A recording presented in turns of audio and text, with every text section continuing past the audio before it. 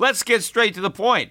You want to grow your portfolio to deal with the rising cost of inflation, to pay off your debt or your mortgage, pretty much anything standing in the way of you and financial freedom, right? Well, with Yahoo Finance, you can get access to the news, data, and tools that you need in order to help you reach that financial freedom. And when it comes to your financial future, you think you've done it all. You've saved, you've researched, you've invested all that you can. And now you need to take those investments to the next level by using what every financial great uses. Yahoo Finance. For more than 25 years, Yahoo Finance has been the brand behind every great investor. They're the #1 finance destination, producing a holistic look at the financial news cycle, including breaking news, original perspectives, analyst ratings, independent research, customizable charts, and so much more. For comprehensive financial news and analysis, visit the brand behind every great investor, yahoofinance.com, the #1 financial destination. That's yahoofinance.com.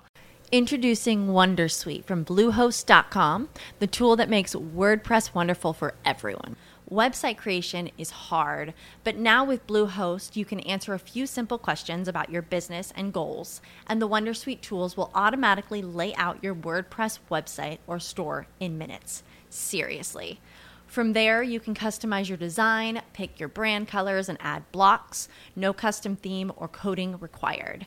You'll get content suggestions that you can keep or revise, and with Yoast SEO built in, we automatically help you get found in search engines. From step-by-step guidance to suggested plugins to an AI-powered help bot, our built-in tools make WordPress wonderful for everyone. Whether you're a beginner or a pro, you can join over 2 million Bluehost users. Go to bluehost.com/wondersuite. That's bluehost.com/wondersuite. The Peter Schiff Show. I'd like to thank Avast for being a sponsor for my podcast. Avast's new all-in-one solution, Avast One, helps you take control of your safety and privacy online through a range of features. You can learn more about Avast One at avast.com. The first day of the fourth quarter got off to a positive start with all of the major stock market indexes finishing higher. The biggest gainer was the Russell 2000. That index had suffered more in the pullback, up 1.7% on the day, followed by the Dow, which gained 482 points, recovering most of yesterday's 500-plus point sell-off. The weakest of the indexes was the NASDAQ.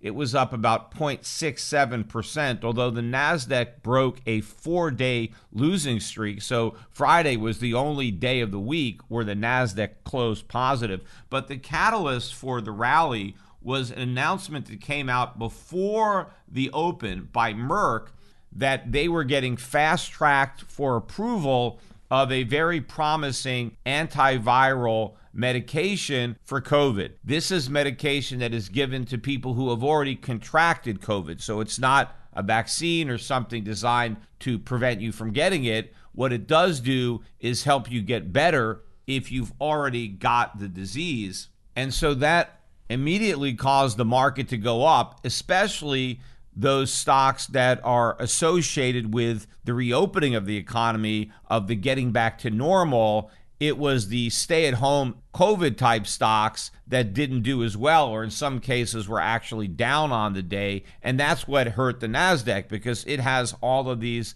tech companies and other stocks that benefited from people staying at home, whereas your traditional brick and mortar type companies are the ones that were more dependent on consumers actually venturing out of their houses and going back to their normal lives. So those were the stocks that benefited. But, I want to talk a little bit about Merck's new product and about the FDA, because this highlights one of the problems that I have with the FDA. So Merck is in the phase 3 trial of this new drug. And what the phase 3 trials involve, if you don't know, is random double-blind experiments to prove to the FDA that the drug works. So they're not really looking so much as safety. They pretty much already have concluded that the drug is safe by the time it gets to these stage 3 trials. What they're trying to show is efficacy. And I've always said that I don't believe that these trials should be necessary, that efficacy should be left to the market, not to the government, meaning that to the extent that you're going to have an FDA at all, and I'm not a big fan of an FDA under any circumstances, but if you're going to have one, at least confine it to the more narrow mission of making sure that if a new drug comes to the market, it's not harmful. And in fact, that was the original mission of the FDA. It wasn't until much later that the FDA was expanded and given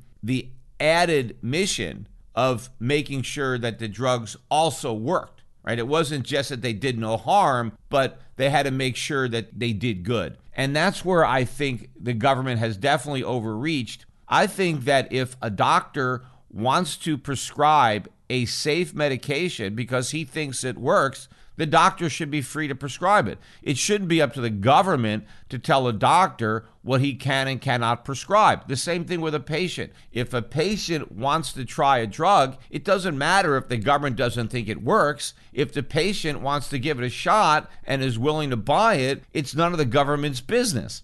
Now, looking at this particular drug in this phase 3, and if you don't understand, again, what the process entails, it is a random double-blind experiment. And what that means is you have two groups of people. You have a control group, and then you have another group. And the control group would be given a placebo, right? So they're just getting a sugar pill. There's nothing there. And then the other group, the test group, is given the actual drug. And the reason it's random and double-blind is because neither the recipients nor the doctors administering the medicine have any idea whether or not the person is being given the actual drug or is being given the placebo. And so the early results from Merck showed that the people who were given the actual drug were hospitalized at a rate that was 50% below the rate of hospitalization for the people who got the placebo. And maybe even more important, none of the people who actually got the real drug died, whereas 8 patients who were given the placebo, they died. And so based on how strong these early results were, the government is saying, okay, let's fast track this drug. We want to get this therapeutic on the market because it's saving lives. What I want to point out is that why were these 8 patients sacrificed? If this drug really works, why was Merck forced to give these potentially terminally ill patients a placebo? Why are we treating human beings like lab rats? I mean, I can understand if it's not a terminal disease. If you're trying to look for, let's say, a cure for arthritis, okay, no problem, random double blind, give some people a placebo because if their arthritis doesn't go away, they're still alive. And if the drug ends up working, well, then they can get the actual drug later on. And so their relief from arthritis is merely delayed, right? But if you're talking about a potentially fatal disease, to force companies to give potentially terminally ill patients a placebo and watch them die just to satisfy some government bureaucrats, why is this even happening? If you are dealing with something like this, COVID, in a situation where people who get COVID may end up dying, under no circumstances should those individuals be denied a potentially life-saving drug. So forget about these random double-blind experiments when it comes to potentially fatal diseases. Let everybody get the medicine and let the drug companies decide if they think it works without having to compare the people who get the actual drug to the people who get the placebo. I mean, imagine how you would feel if your mother, your father was put into this group and they were one of the 8 people who died. And now you know, had they actually been given the real drug that the doctors had in their hand, had they got that drug, your parents would now be alive. But because they were lab rats in an experiment, they had to die. This is what the United States government is doing to American citizens. And of course, these random double-blind experiments cost a fortune. It is a very expensive, probably the most expensive part of the approval process. And so it runs up the cost of the drug. So let's completely abolish the need for doing this. As long as the drug doesn't hurt you, then let it go on the market. Let the free market work. If it doesn't work, nobody's going to buy it. If it doesn't work, doctors aren't going to prescribe it. Let people have the freedom to decide what drugs they want to take. But anyway, let me get back, though, to talking about the markets, because pretty much all of the stocks ended up higher on the day. Oil stocks in particular were among the biggest gainers, several of them hitting new 52-week highs as the price of oil continues to rise. This is now the highest close I think we've seen all year in the price of oil. We're just below $76 a barrel, $75.88. And as a matter of fact, increasing energy costs are an even bigger problem in Europe than they are in the U.S., although the U.S. problem is about to get a lot worse, and will get even worse than that once we finally see a big drop in the value of the U.S. dollar. But I just read a story that the French government was going to try to protect its consumers from increasing natural gas, electricity costs. They're doing all sorts of things to keep prices from moving up even higher. I think they may be delaying certain tax hikes that were already built into the budget for energy, or maybe they're going to roll back some existing hikes. I'm not really sure what type of price controls this might involve, or some kind of subsidies where the French government pays money directly to utilities or other providers so that the costs are not directly borne by the consumer. But of course, all of this is counterproductive and politically motivated because the elections are coming up. And so the French government doesn't want voters to be pissed off about their rising electric bills. But the reality is, if the government doesn't cut back on its spending, so if it simply delays or reduces taxes on energy, but doesn't cut spending to offset this loss of revenue, it's just the shifting of the burden of the cost of energy from the consumer to the taxpayer. And the same thing would be true if the government directly reimbursed companies for their costs to keep them from raising prices, since in many cases, the taxpayer and the energy consumer are the same person. All that's happening is that the government is giving you money with one hand and then taking it away from you with the other, except maybe you don't notice the government's hand in your back pocket as it's putting money into your front pocket. Of course, there are going to be some people in France who don't pay taxes if they're on welfare, and so all they do is pay the energy bill, in which case the taxpayer is actually on the hook for more, because not only does he have to pay the cost of his own increased energy bill, albeit in the form of higher taxes, but he has to pay even higher taxes to cover the cost of somebody else's energy bill that is not paying taxes. But the bigger problem with what the French government is trying to do is that it will actually exacerbate the very problem. And this is the problem with government. I mean, not only is government very much responsible for the increase in costs because of all the reckless money printing, the ECB is clearly to blame, not for all of what's happening with oil and gas, but for a large part of it because of all the money they're printing. And so that inflation is pushing up the price of everything, in particular, the price of energy. But the other problem is the government is going to be short-circuiting the free market forces that are supposed to come to bear when prices go up. You know, there's an old saying, the best cure for high prices is high prices. Why is that? Well, because when prices go up, consumers react by using less of the good where the price has gone up. So if you do have a big increase in energy costs, consumers will cut back on their usage.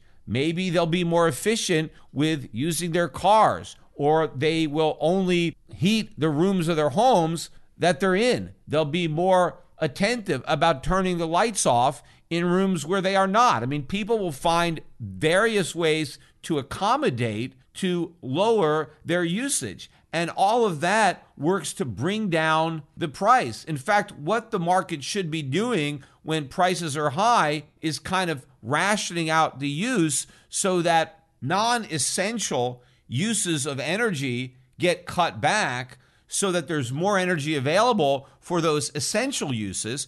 And it also helps to keep the price down. But the other factor that comes into play when prices are high is you get more supply. The producers respond to higher prices by trying to provide more of the good that now has a higher price because there's a greater incentive to bring those goods to the market. And maybe there's a greater incentive to invest money in increasing capacity in order to achieve this. And maybe because prices are higher, certain efforts that may not have been profitable at the lower price are profitable at the higher price. So higher prices results in two important things that help bring prices back down.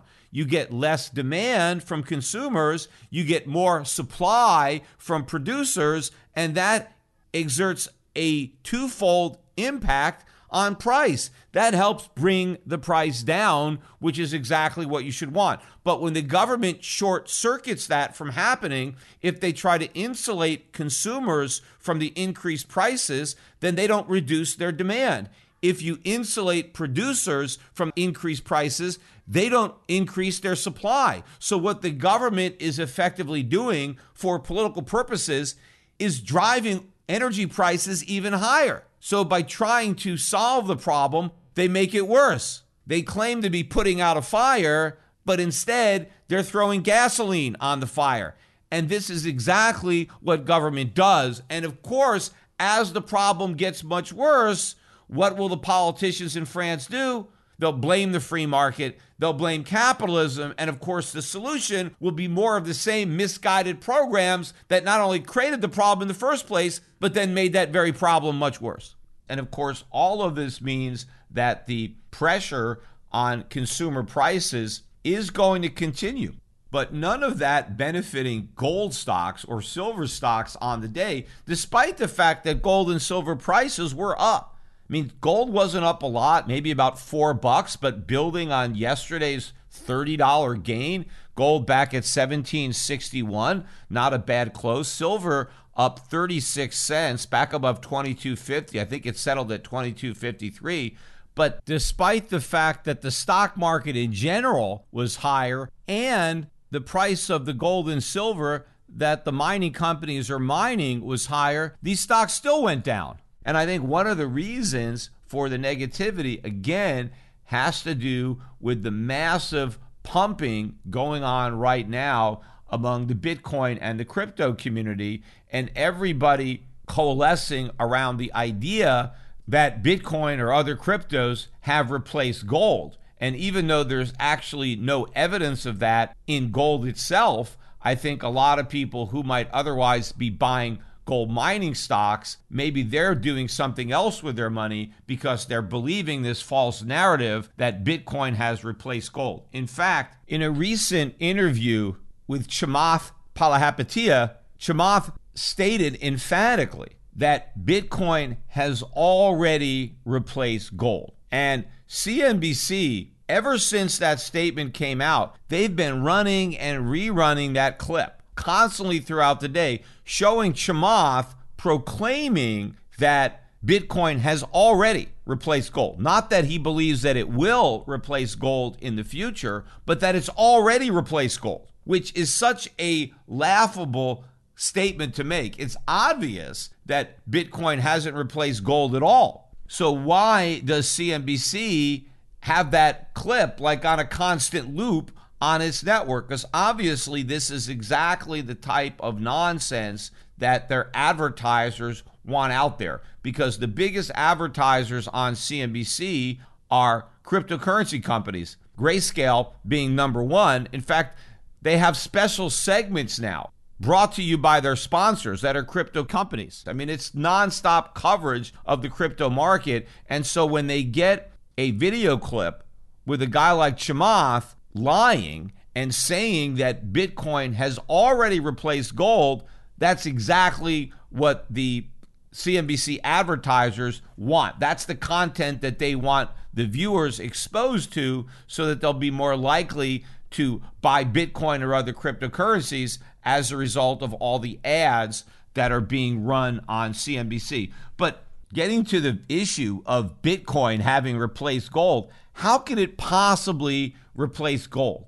Gold is a conservative, low volatility store of value. People buying gold are looking to preserve wealth and have a hedge against inflation. That is not why people are buying Bitcoin.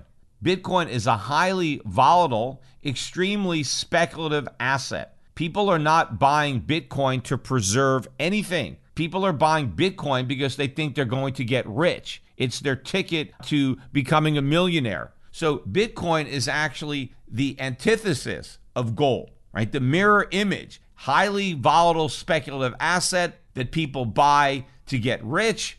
Gold, very stable store of value that people buy to stay rich. If you're already rich and you don't want to go broke, you can protect your wealth with gold. People are not protecting wealth with Bitcoin. People are looking to amass wealth with Bitcoin. So there is no evidence that Bitcoin has replaced gold as a store of value or as a safe haven. I mean, first of all, look at central banks. Have any central banks sold any of their gold to buy Bitcoin? No, there is not a single central bank other than, I don't know what's going on in El Salvador. They don't really have a central bank because they don't even have their own currency. But of all the real central banks that are out there in the world that have gold reserves, none of those central banks have replaced even 1 ounce of their gold reserves with a Satoshi. So to say that Bitcoin has already replaced gold is nonsense because it hasn't replaced gold as a reserve asset for central banks. But also, in general, investors that have been buying gold as a store of value or as a safe haven, they continue to hold gold for that reason. They have not replaced their gold with Bitcoin. Even a guy like Ray Dalio, who the Bitcoin community now holds out as a recent convert, right? Somebody who's now pro-Bitcoin. Yes, Ray Dalio admits that he owns some Bitcoin, but he also admits that the amount of Bitcoin he owns is very small in relation to the amount of gold that he owns.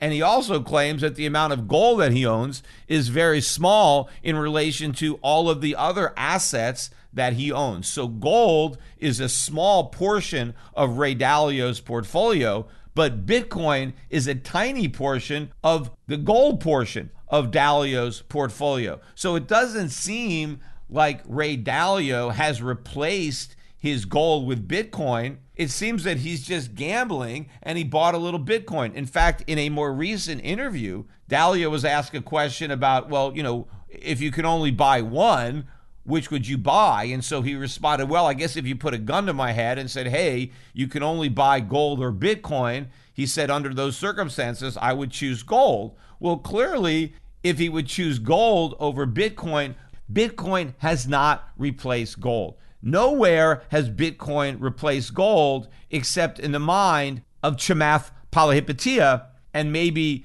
the anchors on CNBC or whoever at CNBC decided to put that clip on auto repeat on the network. They want to try to convince people that Bitcoin has replaced gold when it hasn't even come close to replacing gold. Of course, that is part of the propaganda of the Bitcoin pumpers that Bitcoin will eventually replace gold, but there is no way to claim that it has already replaced gold.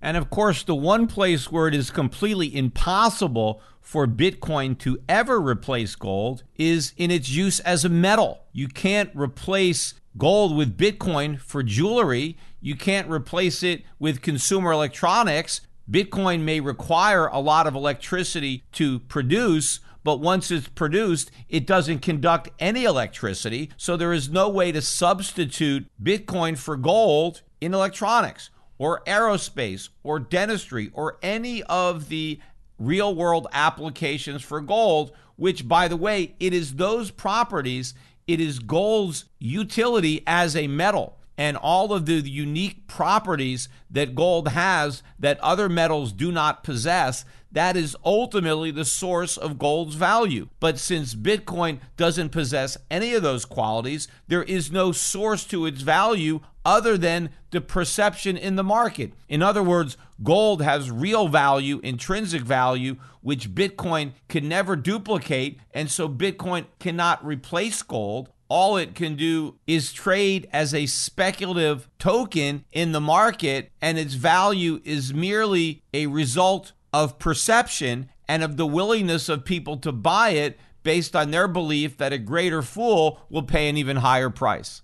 Avast has been a global leader in cybersecurity for more than 30 years, and it's trusted by over 435 million users. Avast's all-in-one solution, Avast One, helps you take control of your safety and privacy online through a range of features. To learn more about Avast One, go to avast.com. Avast includes an award-winning antivirus that stops viruses and malware from harming your devices. It also provides data breach monitoring. This enables you to find out if your online accounts have been compromised and whether or not you need to change your password. Also, it provides firewall protection to keep your personal information secure and prevent attacks that seek to access your computer or steal your data. Also, ransomware protection. Avast secures your personal photos, documents, and other files and protects them from being modified, deleted, or encrypted by ransomware attacks. In fact, it even increases the speed of your PC by optimizing the background activity of your apps. In fact, I've been using Avast for years myself, which is why I was particularly happy to take them on as a new sponsor. Avast prevents over 1.5 billion attacks every month, and with Avast One, you can confidently take control of your online world without worrying about viruses, phishing attacks, ransomware,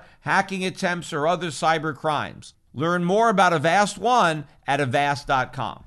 We got a lot of economic data, too, that came out on Friday. One in particular that I want to talk about is the consumer sentiment number, which in August was much lower than expected. It was all the way down at 71.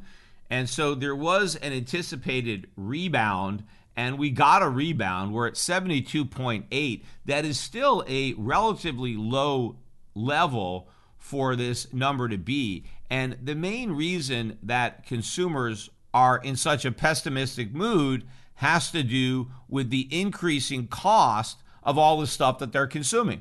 Inflation, prices are rising. And in fact, if you look at the measure of inflation expectations that is embedded in this survey, how much inflation consumers expect, they now expect future inflation to be 3% per year. This is the highest level of inflation that consumers have expected in a decade. And first of all, I think they're wrong. I think we're going to get even more inflation than what consumers expect. But one thing is clear, the amount of inflation that consumers expect has gone up substantially, and it's now at a more than 10-year high. Now, the reason I even bring this up is because Jerome Powell specifically mentions consumer expectations as being a key indicator that the Fed watches. In one of the prior press conferences that Powell held that followed one of the Federal Open Market Committee meetings, Powell pointed to the 1970s,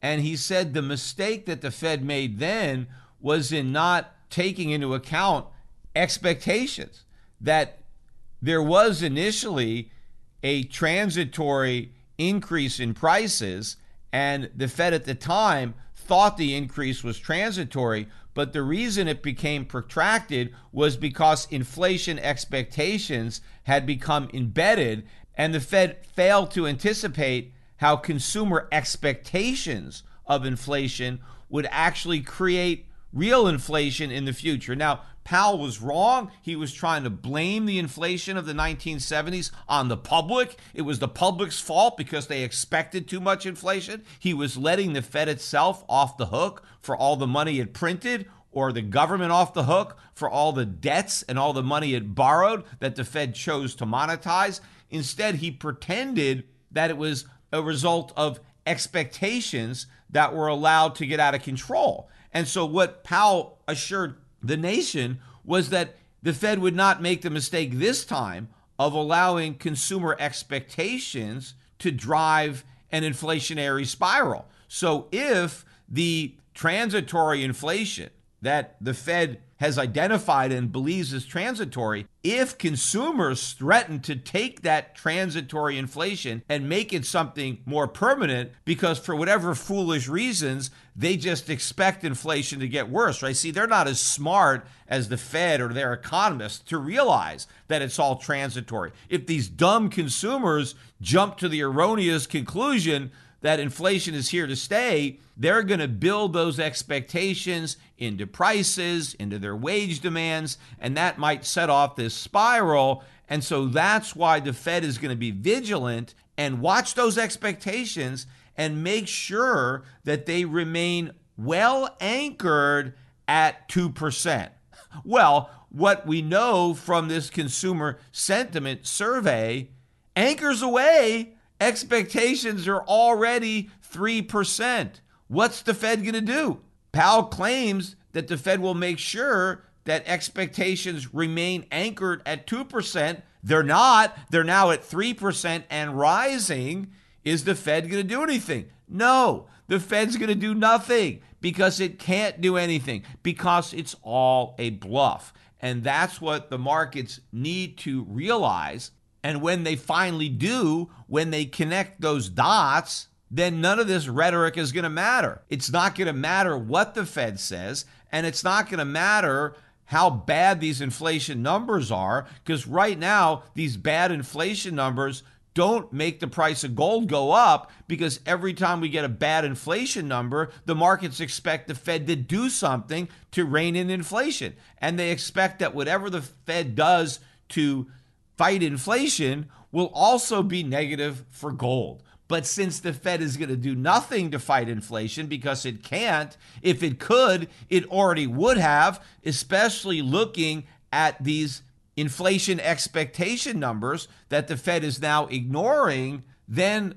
these bad inflation numbers will be good for gold because people will realize that inflation is getting worse and there's nothing the government's going to do about it, and therefore they're going to seek out a real hedge for inflation. And when people are looking for real inflation hedges, they are not going to look at Bitcoin, but they will look at gold. Another data point that was released was the personal income and spending number for August. And again, without a fresh round of stimulus money, consumers are dipping more into their savings. Incomes only rose by 0.2. That was below the 0.3% that had been forecast. In fact, the prior month, the gain was 1.1%. So a big decline from July. But personal spending numbers, 0.8.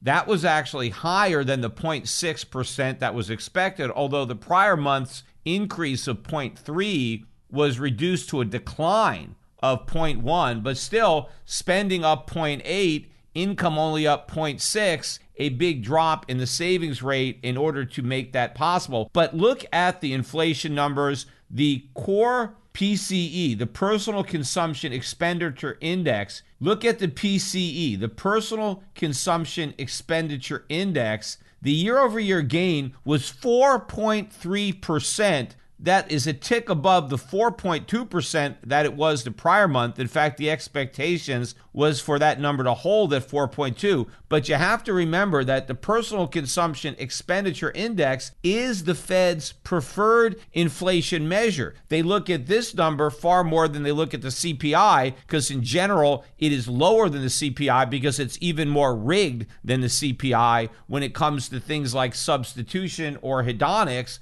But still, at 4.3% year over year, that's double the Fed's supposed 2% inflation target, yet the Fed does nothing. And in fact, if you strip out food and energy and just look at the core PCE, which may be even more important to the Fed, even there you got a year-over-year increase of 3.6%. How can the Fed not be concerned about that number and not be doing something now to bring it lower before it gets even higher? Because the higher the Fed allows this number to go, the more difficult it is to bring it back down. So if it actually was their intention to bring it back down, it would be doing something about it now, not waiting for the problem to get worse. In fact, more evidence of that inflation was released by General Motors when they unveiled their third quarter numbers, and sales were down quarter over quarter, measuring the Q3 of this year with Q3 of the prior year. Ford sold fewer vehicles, and they're blaming that on the supply bottlenecks. They can't get the chips that go into the cars, and so they can't make as many cars if they don't have the chips. So part of that had to do with the supply bottlenecks, but they also mentioned that average selling price of the cars that they sold this year are 20% higher than they were last year. That is a huge gain in 1 year. The average selling price now of a GM car,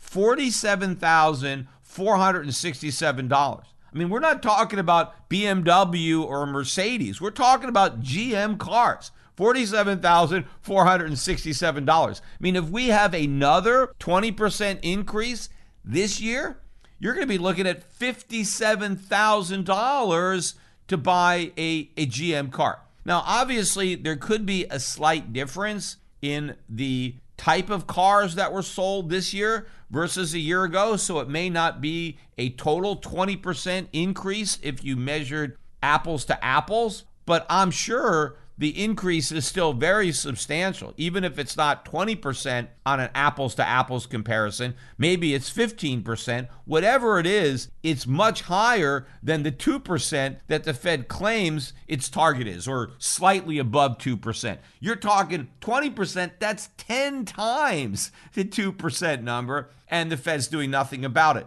And what's also interesting is the 20% increase in GM car prices is pretty much the same increase in home prices. The year-over-year increase in housing prices nationwide is 20%.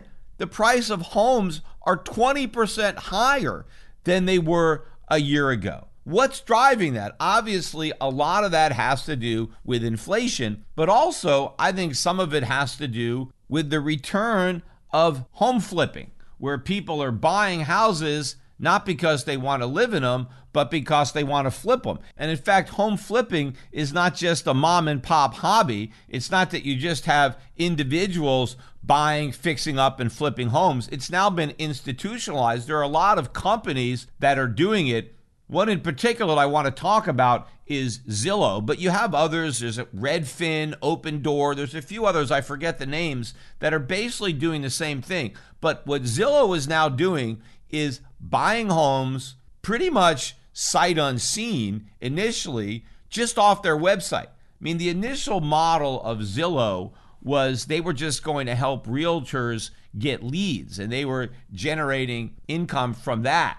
But now most of the income that Zillow makes is from flipping homes. Basically what they do is they allow people to sell their homes online. They basically, they upload some photographs of the homes, and then based on their own market research, right, they have all the data on comparable sales in that particular zip code, and you tell them how many square feet you have, how many bedrooms, how many bathrooms, whatever it is, and then they come back and they give you an offer, and if you accept the offer, then I think they have a local inspector come by just to make sure that the pictures are legitimate, right, that the house is what you claimed, and then if everything checks out, they buy the house. And I was reading on the internet about what Zillow is doing, and they're not trying to buy the classic fixer-upper. They're not looking to buy a house that needs a lot of work and then do all the work and then flip it for a higher price.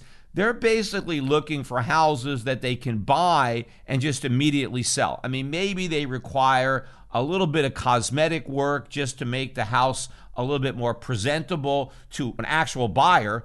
And so their goal is just a small profit. They want to buy the house slightly below the fair market value, and then they want to sell it at the fair market value. But to me, this seems like a completely ridiculous business model that exposes Zillow to a tremendous risk. But what do they care, right? They're borrowing all this money super cheap with 0% rates, and they're able to flip houses. If there really was a big delta between how much the house would sell for in the market versus what Zillow was paying, the homeowner wouldn't be dumping the house on Zillow. If the guy that owns the house thought he can get a much higher price just selling it on his own and hiring a realtor, that's what he would do. If he's not doing that, if he's dumping the house to Zillow, then it's because Zillow is giving him a much better deal. Now, maybe if it's just slightly less than he can get on his own because, hey, I don't have to deal with the hassle, I don't have to pay a realtor a commission.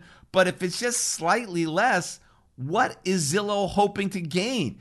You're talking about a tiny profit, but you're risking a tremendous amount of money. Plus, I'm sure the guy that actually owns the house and who is dumping it to Zillow, he is a lot more familiar with the problems in that house. Zillow's going to have no idea, and the guy that comes over to verify the photographs, he's going to have no idea. So in this case, I'm sure the seller who's been living in the house and is very familiar with all of the problems or all the shortcomings or what the market is, that guy knows more about what his house is really worth than Zillow does.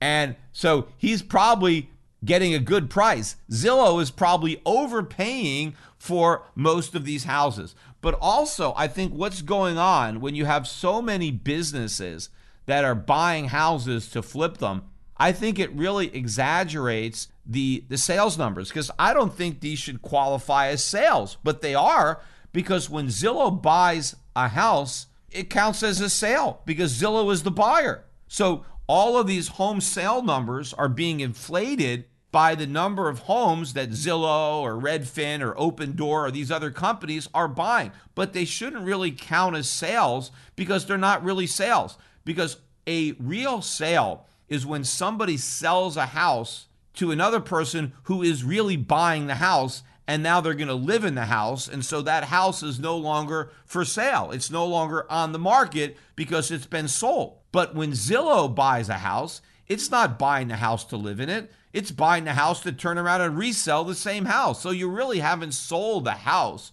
when you sell it to Zillow. All you're doing is taking a house that was on the market from an individual owner, and you're just putting that same house on the market through Zillow. So it really doesn't reduce the supply of homes on the market. When there's a legitimate sale, if one person who sells a house to another person who actually wants to live in it, that house is off the market, right? But if I sell my house to Zillow, who's just going to flip it, it's still on the market. And at least when mom and pop was buying a house and flipping it, they were adding value. What they were doing is finding a home that nobody really wanted to buy in the market because it just didn't present right, because it had a lot of problems. And what they would do is they would get a bargain on that house. They buy the house that nobody wants because they have the vision and the skills to make the improvements in a cost-effective way so that they can fix that house up and then sell it at a higher price. They're not just simply gambling. They're getting paid for their work and their efforts in remodeling this home and doing it in an economic way. Now, a rising real estate market, of course, makes that even more profitable. If the value of real estate in general goes up between the time you acquire the property and go to flip it, well, that's the icing on the cake. But even if the real estate market doesn't go up, you can add value through the improvements. But Zillow's not trying to do that at all. Zillow's not really improving the home. It just wants to flip it. And all of this, again, is distorting the real estate market. It's obviously helping to inflate real estate prices, but ultimately, I think it's setting Zillow shareholders up for some huge losses when they get stuck with a huge inventory of homes that they haven't been able to sell and for which they overpaid. But since I've been speaking about prices going up for things like automobiles or homes, I want to finish up the podcast, though, by speaking about the one thing where prices seem to always go up, and they go up by more than anything else, and that's college tuition and education, because there was a story in the news this week about Navient basically exiting the student loan business and selling off all of the student loans that it was servicing to another company. And I don't really want to talk so much about Navient's exit from this business. I want to talk about Elizabeth Warren's response to the news. First, let me read the quote from Elizabeth Warren. Navient has spent decades misleading, cheating, and abusing student borrowers. The federal student loan program will be far better off without them. Ultimately, the student loan system is broken. The only way to guarantee that borrowers do not face the same predatory behavior from Navient's replacement is to cancel student debt so that no borrower's future is held hostage by corporations profiting off their financial distress. All right, so there's a lot to unpack here. First of all, maybe Elizabeth Warren doesn't remember this, but Navient only exists because of the U.S. government. The U.S. government created its predecessor, Sallie Mae, back in 1973 as a government-sponsored enterprise. That's where Navient came from. It spun off of Sallie Mae. So the government created it. So if it has been abusing students, if it's been doing all of this bad stuff, it's the government that is to blame because this is a government creation. That's number one. But number two, when you're talking about profiting off of the financial distress of students, why are these students in financial distress in the first place? It's because they're drowning in student debt. Okay, well, why do they have all this student debt? That's because of the government. If it wasn't for the government and their guaranteed student loan program and now their direct student loan program, these students wouldn't have all this debt. So the reason they are in such financial distress is because of the government. Now, Elizabeth Warren is upset that a private corporation that was created by the government to service the loans that wouldn't exist but for the government, she's upset that they're making a profit off of the financial distress of the borrowers without accepting responsibility for putting those borrowers in financial distress in the first place. If it wasn't for these student loans, the students wouldn't have the debt. Nobody would lend them money. If you're 18, 19 years old, especially if you're going for a liberal arts degree, what bank is going to lend a student money? Nobody. The only reason these loans are made is because they are guaranteed by the government. Because then it's not like you're loaning money to the student, you're loaning money to the government. That's why the loans are there. And also the government has made it so that student loans are not dischargeable in bankruptcy. I've never agreed to that. I think that all debt should be dischargeable in bankruptcy, but I don't think the government should guarantee any debt. So I think that to the extent that a student wants to borrow money, he needs to convince a lender to loan him the money based on his own creditworthiness, and the lender has to take the risk that that student may file for bankruptcy, which of course no reasonable lender would ever do. So but for the government, students would not be able to borrow money to go to college. Now, what would that mean? Would that mean that nobody would go to college? Of course not. People went to college long before they had government student loans. The difference was it didn't cost them an arm and a leg.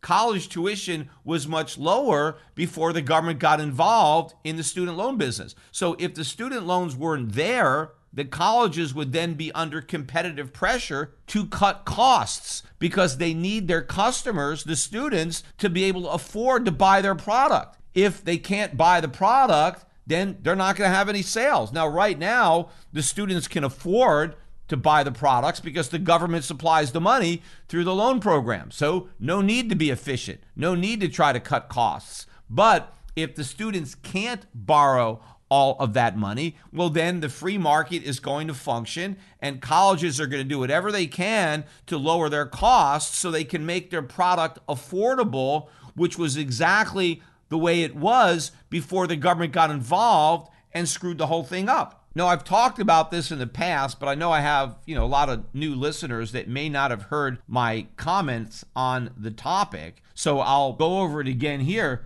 But once upon a time in America, nobody borrowed money to go to college. My father was a graduate of UConn, and he didn't have any student loans, and his parents didn't have any money to pay for college. So how did my dad afford to go? Well, he did what all of his friends did. He worked his way through college, and that was a common expression.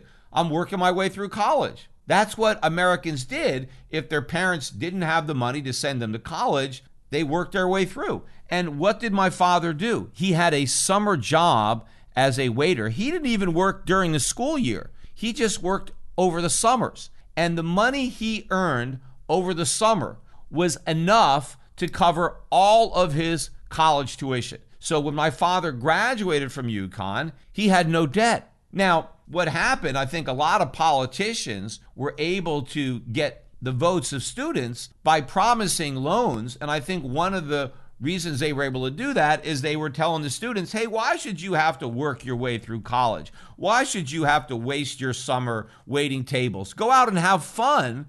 We'll let you borrow the money. And then when you get a job after you graduate and you're making even more money, you can pay off the loans later on so that you can enjoy your summers now while you're young, have fun. Why take some crappy waiter job? Wait until you get your college degree, and then you get a really good high-paying job, and then you can pay off your loans with your higher salaries. And that was kind of what the students were promised in exchange for their votes. Of course, now the students are graduating with basically the equivalent of a mortgage, but they don't even have a house. But a lot of people just don't understand how inexpensive college used to be because they've grown up during this system. They don't realize what it was like before the government got involved. I've often pointed to Yale University tuition as an example because it's been around for a long time and I've got the data. So if you look at the tuition from Yale University from 1810 to 1852, during that 42-year period, the tuition at Yale was exactly the same. It was $33 per year. So you had a 42-year period without a single increase in tuition. I mean, tuition goes up every year now. There isn't a single year where tuition isn't higher than it was the year before. But here you've got this 42-year period and tuition is exactly the same. Now, $33 a year. What is that in today's money? Well, gold was $20 an ounce. So that means that a year at Yale was 1.65 ounces of gold. Well, if you look at today's price of gold, that would equate to $2,887.50 for a year of Yale. Well, how much does Yale cost right now? What is the tuition? It's $60,000 a year. So in other words, the cost to go to Yale, adjusted for inflation, is 20 times the price from 1810 to 1852. In fact, Yale tuition has increased by 100% in the last 10 years. 10 years ago, it was $30,000. It's doubled to $60,000 in 10 years. Yet you had this 42-year period where the price was exactly the same. Now, here's another period where the price increased from 1874 to 1918, right? That's a 44-year period. And during those 44 years, tuition went up by 14%. In 44 years. And of course, there was actually a lot of inflation during that time period because you had the inflation that basically started during the Civil War but continued and then went into the First World War. But even with all that inflation, you only had a 14% increase in 44 years compared to what I just said, a 100% increase in the last 10 years. But think about that, $160 in 1918. What was that?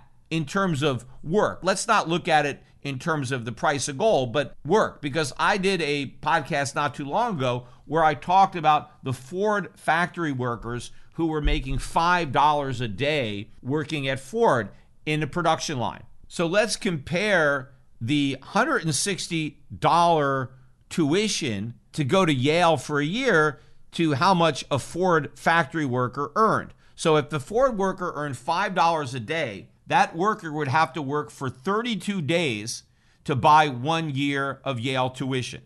And by the way, back then, there were no income taxes, there were no federal income taxes, there were no state income taxes, there was no Social Security payroll taxes, there was nothing. So if you earned $5 a day gross, you took home $5 a day net. I mean, there really was no such thing as take-home pay back then because your pay was your take-home pay because there were no taxes. So you had to work for 32 days to buy a year's tuition at Yale, which is what? A month.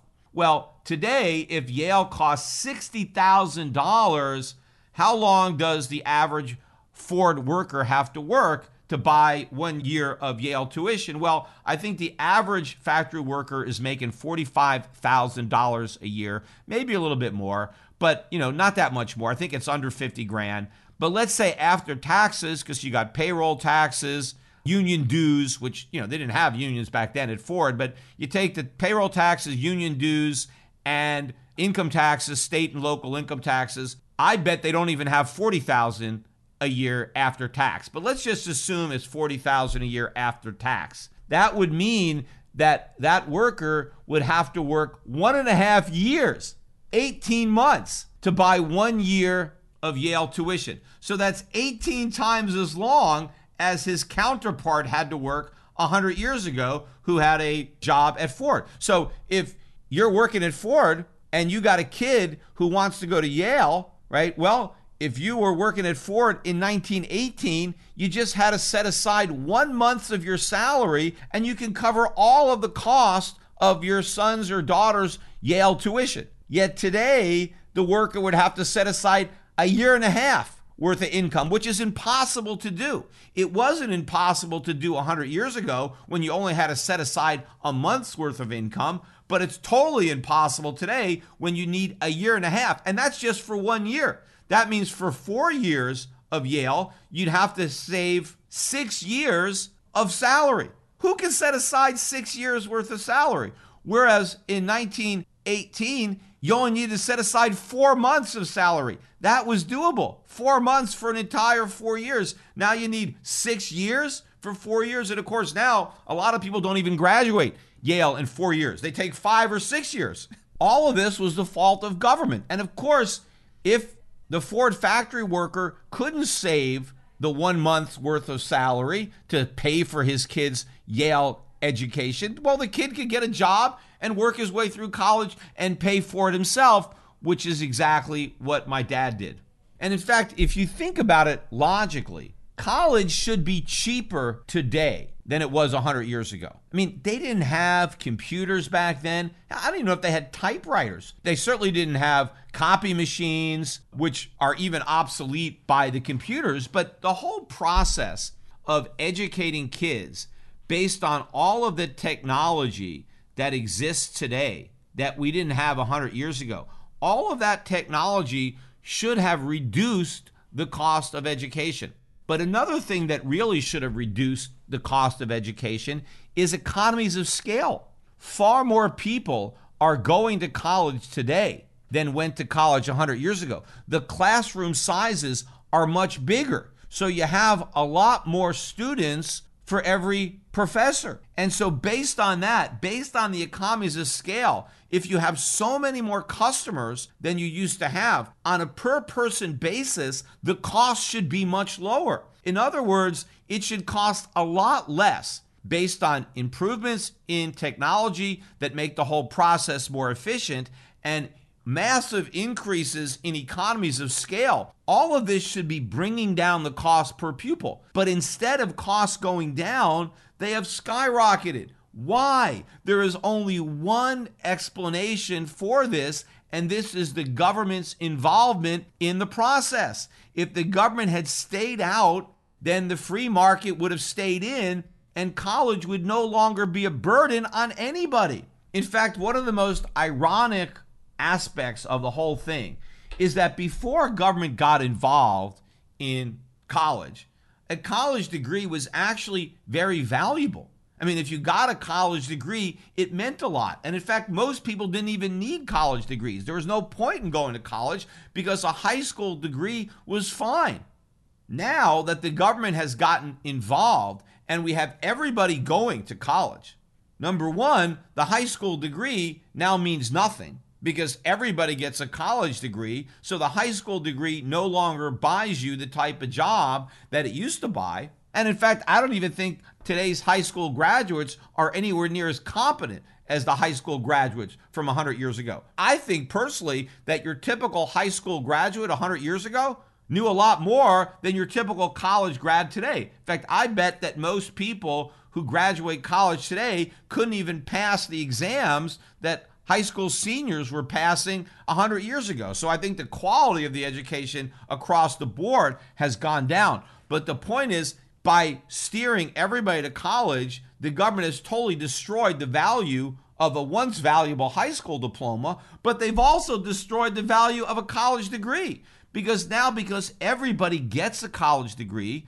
the college degree no longer distinguishes you from the crowd the way it once did. So now, if you really want to distinguish yourself and stand out, you can't just get a college degree. Now you need a master's degree. Now you need a doctorate. And look how much money people are borrowing to buy those degrees and how many more years they're not in the workforce, how many more years they have to waste in school to get an advanced degree because the government made the normal 4-year college bachelor's degree worthless. So think about this. The government has increased the cost of a college degree almost 20-fold, basically, from where it was. So they're extremely expensive to get, but in the same process, they have completely destroyed the value. So now they're really expensive to buy, but practically worthless to anybody who actually buys them. That's government for you. That's what this government has managed to achieve when it comes to higher education. It has driven the quality down and the cost up. So now you pay a fortune for a practically worthless degree that people were able to easily afford on their own before government got involved. And before government got involved, the degrees themselves were inexpensive and the value was high. You had high value and low cost, and with government, you have low value and high cost. So what this proves is not what Elizabeth Warren is saying, that we should just forgive all the student loans. What it proves is that we should get the government out of student loan originating or guaranteeing in the first place. We should get the government completely out of higher education. We should abolish the Department of Education. There was no Department of Education 100 years ago when education was cheap and high quality. So let's get rid of it. Let's save the money. And in fact, I don't have time in this podcast, but I would like to get government out of education across the board. I don't even think the government should be involved